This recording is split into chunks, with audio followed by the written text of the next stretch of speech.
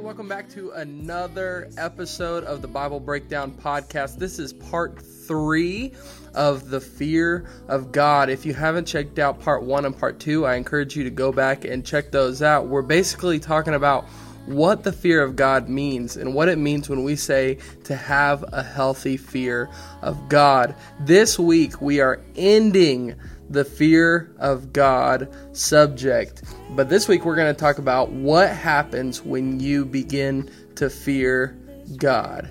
We're with Pastor Floyd yet again. Pastor Floyd, how are you doing? How are you, Pastor Drew? Good to see you again. I'm excited about doing and talking about the implications or involvement of the fear of the Lord in our lives.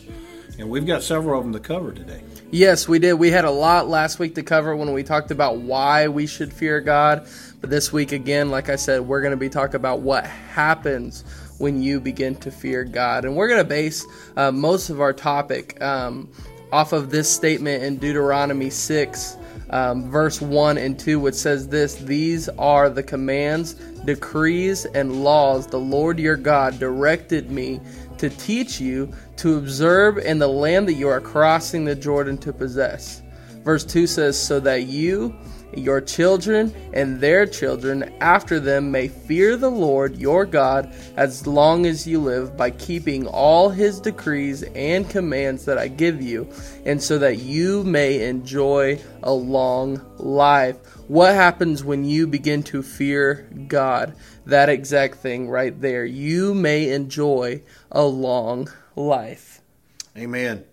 And I really believe that takes us to our points that we're going to be getting into, talking about that. What a wonderful scripture to start out with. But we do have several things of personal implications or involvement when you fear the Lord. And number one, when we truly fear God, it does help us to avoid sin in our life. So right. If we truly fear the Lord, we're going to live a life of obedience and to his commandments, and we're going to say no to sin. And it's a life, just like we talked about last time on the other podcast that we did, it's a life of holiness. Life of holiness, what does holiness mean? It means separation from this world and the things of this world, and separation to God. And so we are talking about that last time. And one reason why God inspired fear even in the Israelites at Mount Sinai was so that they might learn to turn away from sin and to obey his law. And so he said, even in Exodus 20:20, Moses said to the people, "Do not fear, for God has come to test you." And remember, he says, do not fear. And he's talking about the fear of man there. But then he says, do not fear, for God has come to test you, that the fear of him, there we go, the two fear, the fear of him may be before you, that you may not sin. And so again, going to talk about it helps us to avoid sin in our own life. And then according to the psalmist, fearing the Lord is equivalent to delighting in his commandments. Right. That's exactly what we do. Psalm 112:1 says this: "Praise the Lord. Blessed is the man who fears the Lord, who greatly delights in his commandments." And what I love by that is the whole duty of man. Solomon came to the conclusion in Ecclesiastes when he wrote in Ecclesiastes, remember, the whole duty of man is summed up in two things. At the end of everything, when he was saying everything was vain, he came to the conclusion that it's summed up in two things in Ecclesiastes 12:13. The end of the matter, when everything has been heard, he says this: fear God and keep his commandments. Right. For this is the whole duty of man. Yeah. And at the end of the day, fearing God is a direct link to serving God and obeying him. You can't have one without the other. Right. Truly having an awe or a reverence, like we talked about, right. Having an awe or fear of God, you cannot have that awe without serving and obeying him. Absolutely. Right? And it talks about that, and it reminded me of when you respect someone, right? You are more likely to do a task that they tell you to do because you know they're not going to harm you, but they're going to help you Absolutely. At the end of the day, regardless of who that person is. But we got to think of God in that same manner, right? And Deuteronomy 5:28 and 29 says, "The Lord heard you when you spoke to me, and the Lord said to me, I have heard what the people said to you. Everything they said was good. Oh, that their hearts would be inclined to fear me and keep my commandments always, so that it might go well with them and their children." What is that basically saying? It says this: when they fear God, they will obey God. Amen. And it comes down to that simple point right there. Learning to love God's commands is the avoidance of sin. Absolutely. Absolutely. Wonderful, wonderful. And it must be applicable in our lives then every day. So right. Here's the number 2 reason of having a personal implication or fear of God in our life. And I think this is so good in our lives. This helps to guide our families. That's right. the second reason. And this is very important to me. You know, this, Drew, it's really our why we exist here at Calvary. And we say this almost every Sunday, and that is to proclaim Christ to every generation. Yeah. And so I had this sown in my life very early in my life, you know, grandparents and parents that really poured into my heart the scriptures and the ways of God. So teach your children to fear the Lord. That is our responsibility that God has given us. And so one scripture that came to my mind, and you've heard me say this multiple times in church, if you're listening to me, you hear me say this all the time. But Isaiah 59:21 says, "And as for me, this is my covenant with them, says the Lord. My spirit that is upon you and my words I've put in your mouth shall not depart out of your mouth or out of the mouth of your offspring."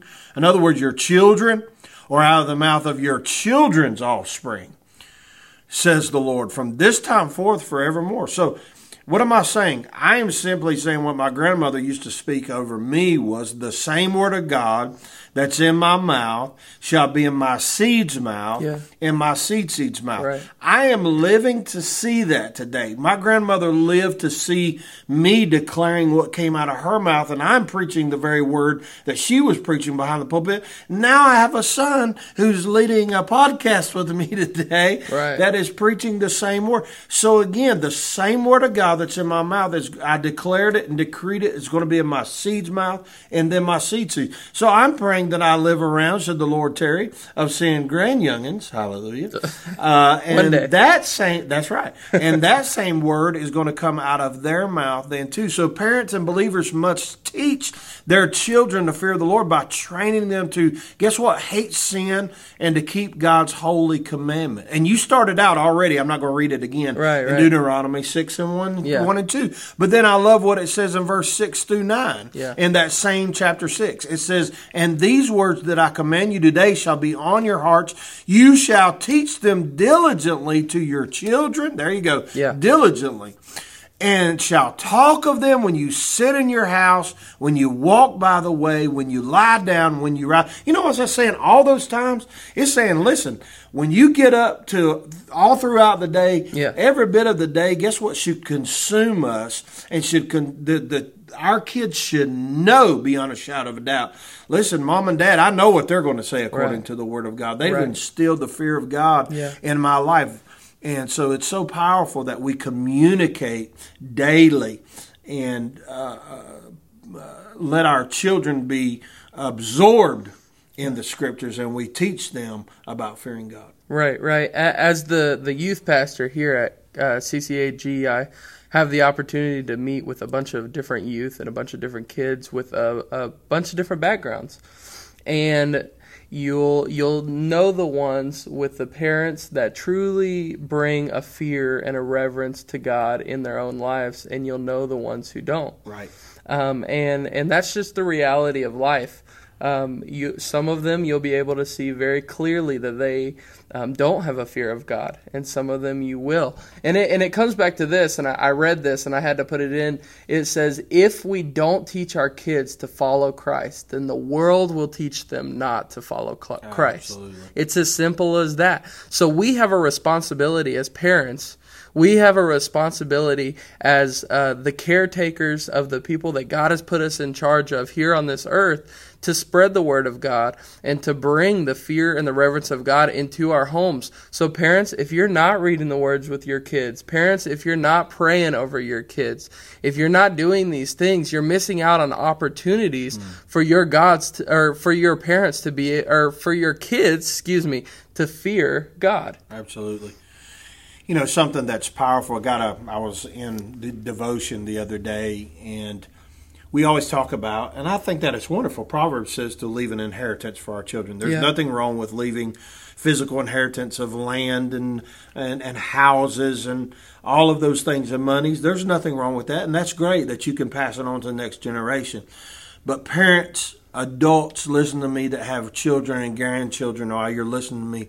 The greatest inheritance, the greatest thing that you can leave them is leaving them a legacy of God's Word and God's truth, passed from generation to generation. And I got so excited the other day. I was talking to an elderly saint of God, even in our own church here. And we were, and he's up there in age, and he's realizing, he said, Pastor, I don't have long. He says, but, and then the scripture that I got a hold of was Psalm 145:4. It says, one generation shall praise thy works to another. And shall declare thy mighty acts. Well, the only reason you're going to go from one generation to another is that you better be instilling into that next generation, or we're going to lose the inheritance, and they're going to lose the inheritance to their children and grandchildren. So it is our responsibility to do what God's called us to do, to go back, exactly what you said, Pastor Drew, in Deuteronomy chapter 6.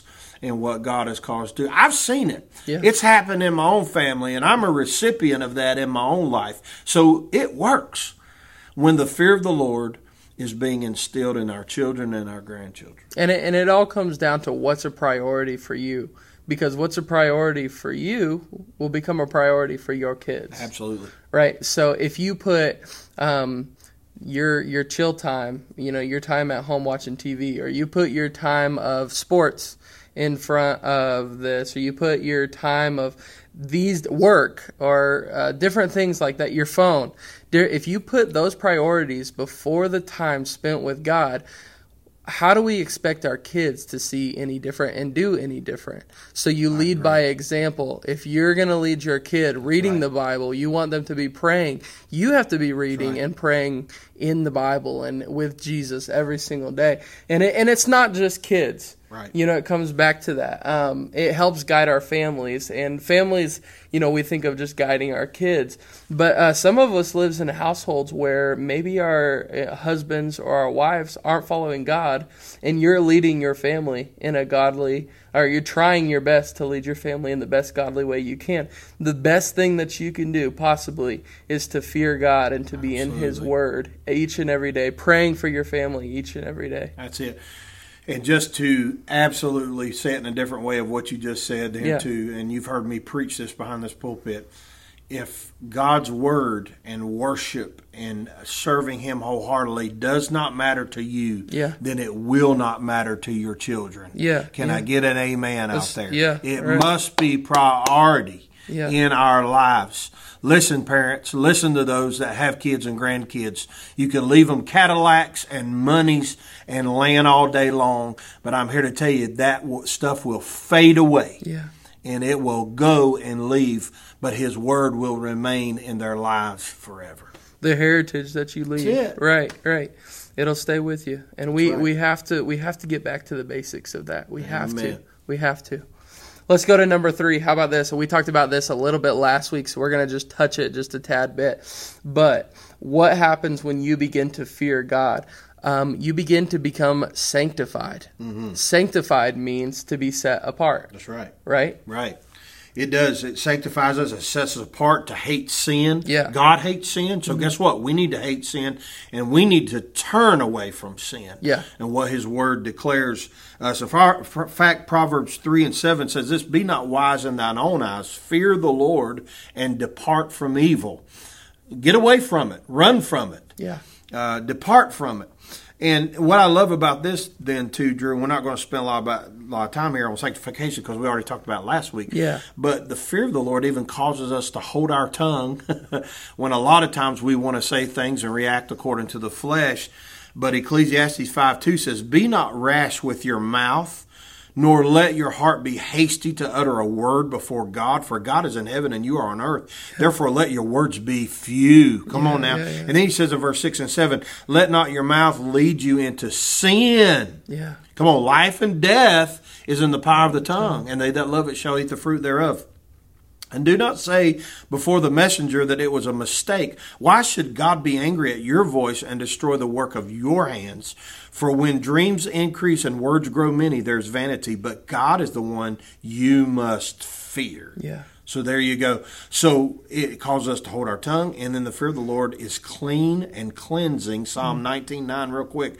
The fear of the Lord is clean. Yeah. It's enduring forever. The rules of the Lord are true and righteous altogether. Yeah. Amen. Amen. So Amen. good stuff there. Yeah, it is. It is. And if you want to know more about sanctification, go back to our podcast in The Fear of God Part 2, and you'll hear a little bit more about that, the sanctification. Let's go to the fourth one. Yes, the fourth one. What happens when you begin to fear God? It shows us the need to worship Him. Shows us the value in worshiping Him. And it goes straight to this point. I fear or respect God by worshiping Him in total surrender. Amen. I just kind of added on to what you're saying. This is Yeah. so powerful. The fear of the Lord awakens our worship toward Him. Yeah. You know what we're doing today, Pastor Drew? Listen, we don't have to, we get to. That's right. And that is a mindset and a mind change that we must have. And so Psalm 22:25 says, "From you comes my praise in this great congregation. My vows I will perform before those who fear Him." Yeah. So it's powerful. And we've talked about worship really already in the last couple of podcasts. Yeah. The fear of God simply awakens us to worship Him. Yeah. I can't wait to worship Him every day. I look forward to worshiping Him every day. Yeah. It's powerful, isn't it? Yeah, it is. It is. And we've talked about this many times of, during worship, we see people lift their hands, right? And what is the action of lifting up our hands? If we're in front of someone in authority, like a police officer or someone, the first thing that we would do is usually lift up our hands, or they tell us to lift up our hands. Why do we do that? It's to show surrender. Yes. Right? It's to show that, hey, don't shoot. That's right. I'm right here. That's right. Don't shoot me. I surrender. That's it. And to God we must do the same thing. And Absolutely. Regardless of where you're at or what you're doing, I encourage. You know what I mean? If you're by yourself right now, or wherever you're at, lift your hands unto God and surrender, and find that worship in Him, because it's a gift. Absolutely. It's a gift to be able to worship God. There's no greater times than sometimes being in the car, being in the shower, or just a time with God worshiping Him. Absolutely. Yes. Absolutely. Let's go to the next one. What happens when you begin to fear God? Well, there's a reward of God. Amen. When you fear God. Absolutely. There is a reward. There are promises or rewards from God when we live a life of godly fear. I'm not going to read the verses, but I want you to write it down. Yeah. And I'm just going to give a few if that's okay. Guess what happens? Riches, honor, and life. Proverbs 22:4. Guess what else happens? Here, I'm talking about the promises. I'm talking about what God gives us as rewards. Protection from death. Proverbs 14:26 and 27. I know this. God forbid that Drew or I have something happen to us tonight, but I know this, because He's in me and I'm in Him. He's the vine and I'm the branches. I'm going to be all right. Yeah. I'm going to be absent from the body is to be present with the Lord. Yeah. If you are in relationship with Him, guess what? He also provides provision for daily needs. Yeah. Psalm 34:9. Yeah. He'll provide. And then not only this, Proverbs 10:27, long life, glory to God. Yeah. Long life with the fear of God. That's another one. And then the last one is, here's the promises, or like we're talking about, the reward is everything is going to be all right. Yeah. Oh, yeah. Ecclesiastes 8:12 and 13. Listen, whatever's going on in your life that you're listening to us right now, I want you to realize if you're in God and He's in you and you're a child of God, I want to let you know that He always has the final word and everything is going to be all right in Him. Yeah. Rest assured in that. Yeah, and I think it comes back to what you said in Psalms 34.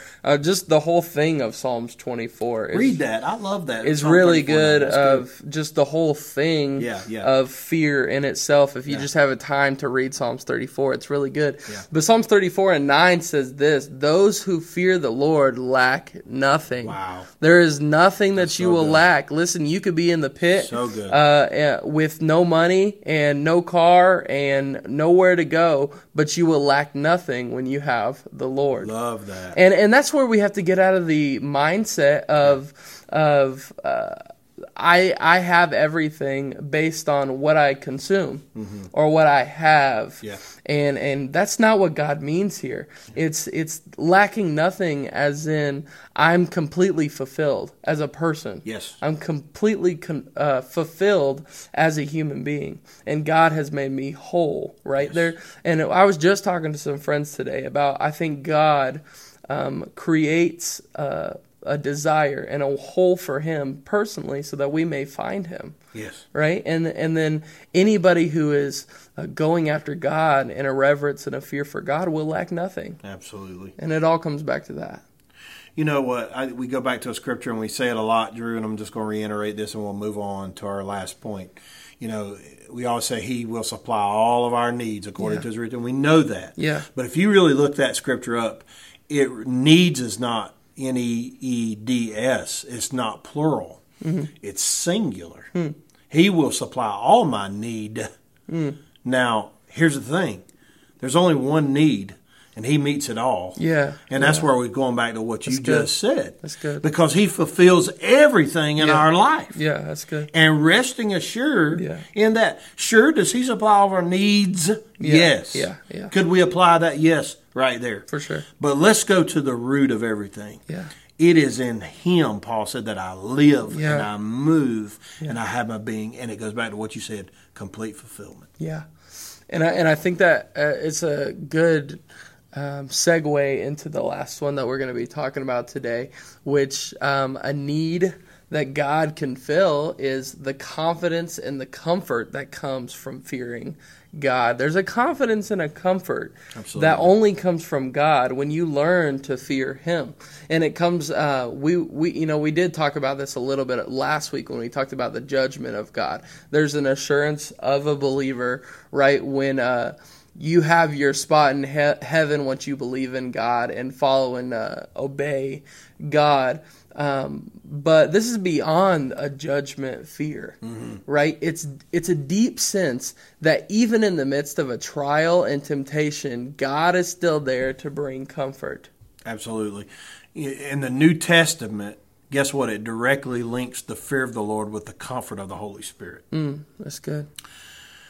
I love that because Acts 9:31, if you read the 9th chapter, it's talking about the conversion of Saul and what God did to him on the Damascus Road. And to all of us, we were enemies against God. We were kicking against His Holy Spirit, and He got our attention. And I love how He got Saul's attention from Saul to Paul. Right. There's a transformation. There was a new creation in Christ that happened. And so we realized in that instant, even the church couldn't believe what happened to Saul's life. And they even were afraid of him at first. Is he playing a trick on us? Because it was the very Saul that persecuted the church and killed, or had a lot of them killed in the church. And so it says this, though, in Acts 9:31. So the church throughout all Judea, Galilee, and Samaria had peace. Come on. And was being built up and walking in the fear of the Lord and in the comfort of the Holy Spirit. It multiplied. That's good. And guess what happens through, turmoil? Turmoil was happening in the church. They were being persecuted heavily in Acts 9 and throughout the church there. And can I tell you, we're going to go through much of that. I still believe that there will be greater persecution to happen against the church. But we have what Pastor Drew's already talked about. We have an assurance and we have a comforter, not just a comfort, the comforter. Yeah. Jesus said, I go away, but I will give you the comforter. Yeah. Yeah. And that is the Holy Spirit in our lives. So those who live without fearing the Lord have no sense of His presence. Yeah. They have no sense of His grace and His protection. While those who fear God and keep His commandments, they have a deep spiritual security and anointing of the Holy Spirit that, listen, we're going to be all right. Yeah. Everything's going to be okay. And I'll just end it I'll end it on my end saying this is Psalm 33, 18 and 19. It says, behold, the eye of the Lord is on those who fear Him. There it is. What is the eye of the Lord? The eye of the Lord means He's taking care. It's almost like a father looking over a child. In other words, I'm watching over you. I remember I did the same with you, Drew. You know, I'm just kind of I'm watching. I'm keeping my eye out on you. When you were a little boy and not of age to kind of judge things and do things, you know, my eye was on you. And so, behold, the eye of the Lord is on those who fear Him, on those who hope in His steadfast love, that He may deliver their soul from death and keep them alive in famine. Wow. Yeah. That's good stuff. Yeah, and I was thinking about when you said the comforter, not just a comfort, but the comfort. That's right. And I know you're talking. This sounds very unspiritual. It's like Toy Story last week. We're just kind of unspiritual with this, but it's just where my head goes. So judge me. It's okay. My head, when you said that, went to Great Value brand compared to the real thing. Okay. So, you think about barbecue chips. Man, you got those Great Value brand. Right. But then you get the Lay's barbecue chips. Like, you know the difference. Oh, yeah. Right? Yes. And in reality, us being humans, we got a sense of comfort. Like, there is a sense of comfort in moments. Yeah. But then when you have the real deal, when you have the actual comfort, it's like a totally different ballgame. Absolutely. Like, you feel that, like, there's nothing stopping you. You feel incomplete comfort because you have the real deal. And let me tell you, Lay's barbecue chips are better than Great Value barbecue chips.